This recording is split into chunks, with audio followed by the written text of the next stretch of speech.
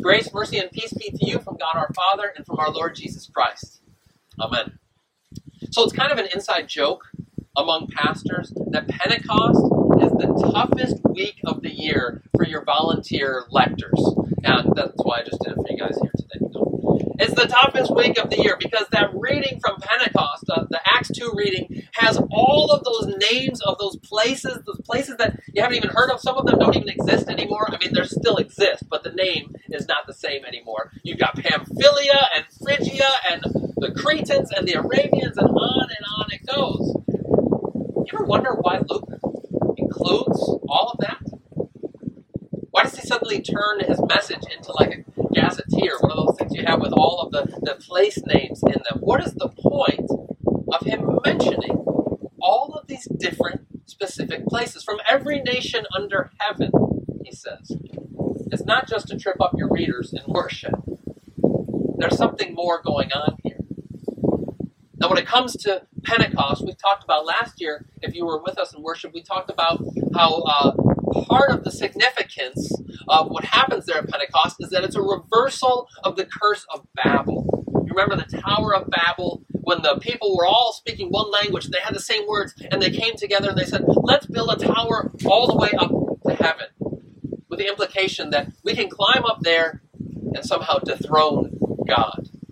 And God scattered and changed all of their languages, and they were sent all over the face of the earth. But what happens at Pentecost is that curse of Babel gets reversed, and now they're able to hear in their ears their own language the wondrous works of God. That's part of what's going on here at Pentecost, is that it's a reversal of the curse of Babel. But there's more going on as well. And what I want to talk about tonight may be even more profound. I know for sure that it's more pertinent to what we might be feeling and experiencing today.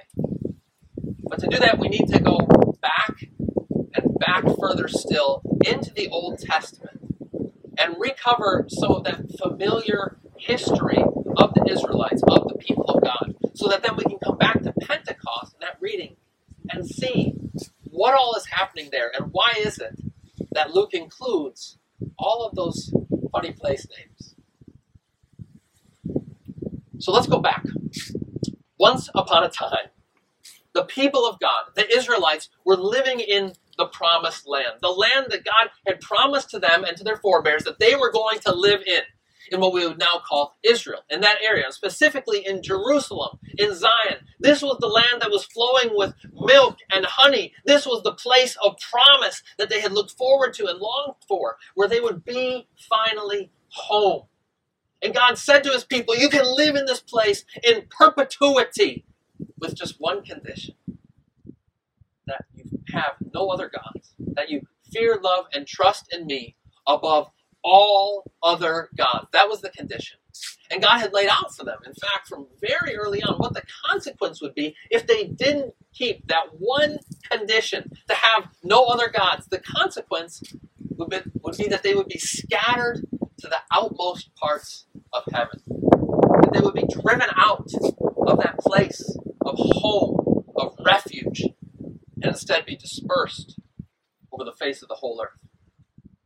Well, if you know the story, you know that that's exactly what happened. First, and this is in about the year 722, the Assyrian army came and led the Israelites, the northern tribes, into captivity, took them away from their home, dispersed them over the face of the earth, just like God had threatened would happen, because they refused to repent, to believe in him. They kept pressing into that idolatry, and so God said, okay, you forced my hand. After hundreds of years of God sending his prophets, giving them warning, giving them ample opportunity to repent, they wouldn't do it. And so the Assyrian army came and led the northern tribes away. And then about 150 years later, the Babylonian army, ironically enough, before they had built that place of Babel, then it was the Babylonian army that came, destroyed Jerusalem, razed the temple, and led the people away into exile. Brought them away from their home and dispersed them. If you've ever heard the term diaspora, this is where it comes from. They were dispersed all over the face of the earth. They had lost their home. This is one piece of the puzzle when we come to Pentecost and see what Luke's up to. that the people of God had been made captives and spread to the outmost parts of the earth. But there's another even bigger and more profound piece. And to get at what that might be, we've got to ask ourselves a question. When you think about all of the possible consequences, all of the judgments that God could render on his people for their disobedience, for their breaking faith with him, you think about it, there's all kinds of options for God there, right? We see many of them throughout the Old Testament. Sometimes he could just do the old-fashioned smite them on the spot, right? Throw down a lightning bolt, boom. Other times, my favorite one, my personal favorite, he'll just open up the earth and swallow them down into the heart of the earth. God has a lot of options for the kinds of consequences that he can render on his people.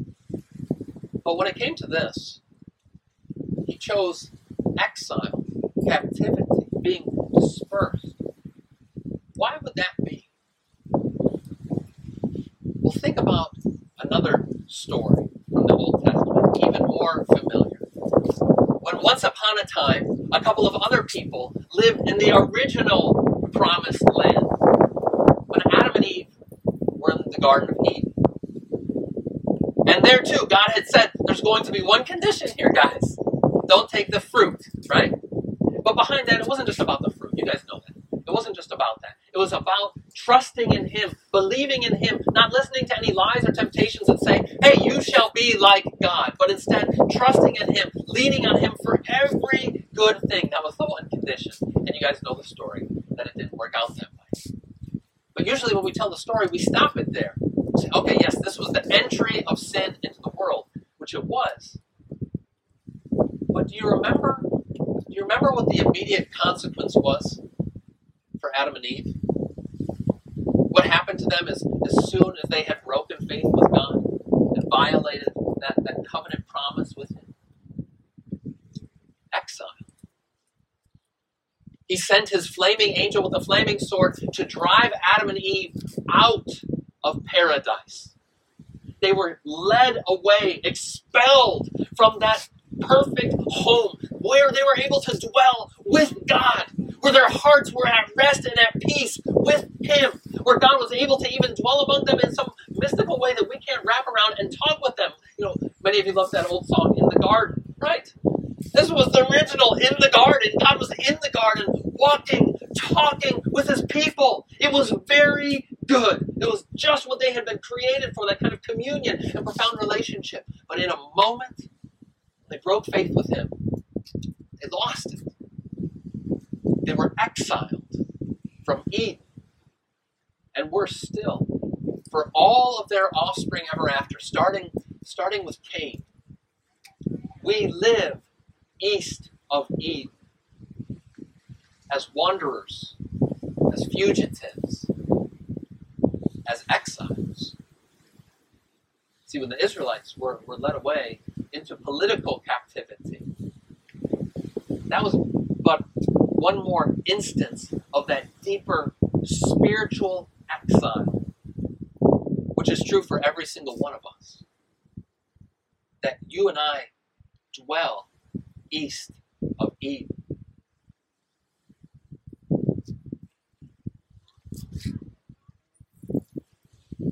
Let's go back to Pentecost now. And to that geographical jumble. All of those places there, the Medes, the Persians, the Cretans, the Arabians, Pamphylia and Phrygia. All of these places from every nation under heaven, Luke says. What's his point? Why is he laying that all out for us? Because he's showing that here on Pentecost is the end of captivity for God's people. See, in fact, 70 years after the Israelites had been led away into captivity by the Babylonians, King Cyrus had said, you guys can go home. You can go back to Jerusalem. Many of them, even most of them, did not, though. They had forgotten their home. And in their hearts, they continued to be exiles. But now Luke is showing us that at Pentecost, with the coming of the Holy Spirit, it's the end of exile. Now the Spirit is like a giant magnet, gathering together all peoples from under heaven. Every nation gathered together now. That captivity that the people of God had experienced now has come to an end. But it's even more than that, see. Because if that's all it was, that wouldn't be good news for us. You and I, we haven't been taken captive into another country far away. And so Peter stands up and he gives us the even greater news. He says, everyone who calls on the name of the Lord shall be saved. Everyone who calls on the name of the Lord. Not just the Israelites and those who have been led away captive, but now everyone, Jew, Gentile, wherever you come from, wherever you've been, every single one of us now, through the coming of Christ and the power of the Holy Spirit, now that exile comes to an end. The Spirit is not only a giant magnet gathering together all nations, but the Spirit is also the key to that paradise lost to be regained. That key to our hearts to unlock the exile that is still in our hearts as we sojourn east of Eden. With the Spirit coming at Pentecost, it's the end of exile, and more than that, it's the promise of home. The promise of our true home.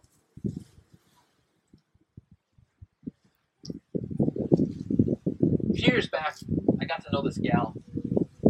Call her Tina. And Tina at the time was like early 20s, and she was somebody she would say that, if she was filling out a survey, she would, religion, none. She'd check that box. But she was a spiritual kind of person. She worked at a coffee shop. That's where I got to know her. She was barista at the coffee shop. In many ways, she was very typical of kind of your millennial generation, right? And I would have these conversations with her just about life and about faith, about spirituality and so forth. But one day she comes in and she's like, Ryan, I'm not going to see you for a while. Why is that? She said, well, my boyfriend and I were going on a road trip. We rented an RV and we're going. I said, where are you going to? She's like, I don't know where we're going to. How long are you going to be gone for? I don't know how long we're going to be gone for. And I said, well, okay, so you don't know how long you're going to be gone for. You don't even know where you're going. Aren't you going to miss home? And when I asked her that, suddenly her face fell. And she looked at me kind of cockeyed like, huh. And she says with partial sarcasm, but partially deadly serious, she says, what is home? And she goes on to tell me that growing up, she moved around all over the place, and that her parents got divorced, and she would be sent from one house to another house, and they moved from this state to this state to this state, over and over and over again. And all along the way, she never found a place that was just their permanent place. She hardly even found a house that she could live in for longer than a year or two. And she said, now that I'm an adult, I find myself looking. She said, I moved up to Portland, where young people go to retire. I moved up to Idaho. I moved all over the country until finally she had landed in California, where I got to know her. She said, I've been looking for I don't know what. But she says, I just suddenly realized I've been looking for home. I've been looking for home. You ever have that feeling? You ever have that restless feeling in your heart? Like things are not the way that they're supposed to be? You ever have that sense that even when you are most at home in the world, when you're in as beautiful a place like this, that still it's like you're living east of Eden? That's all of us this side of heaven.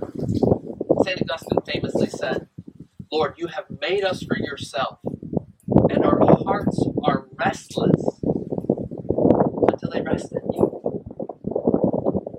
Looking and longing for home.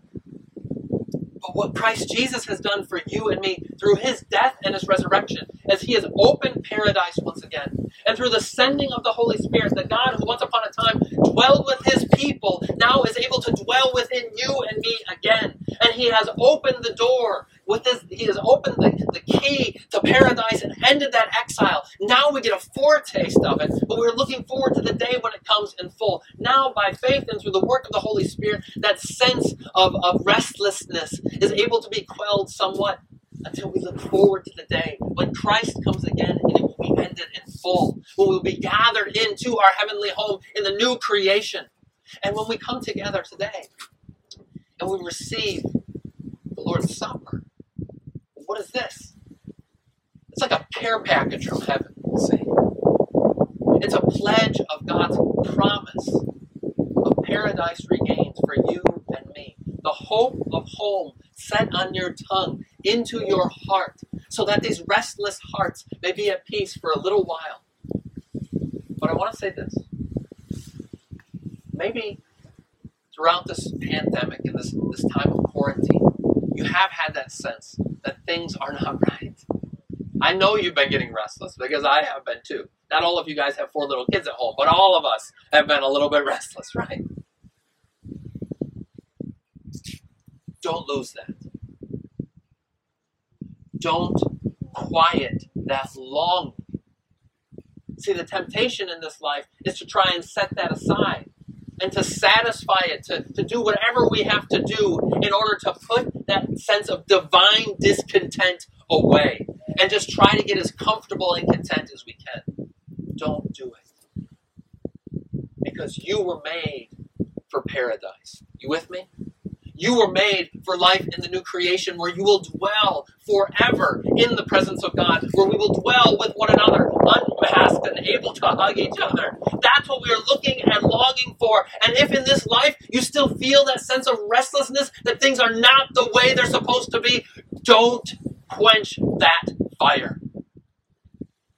Because it's the flame of the Holy Spirit keeping alive the hope of home.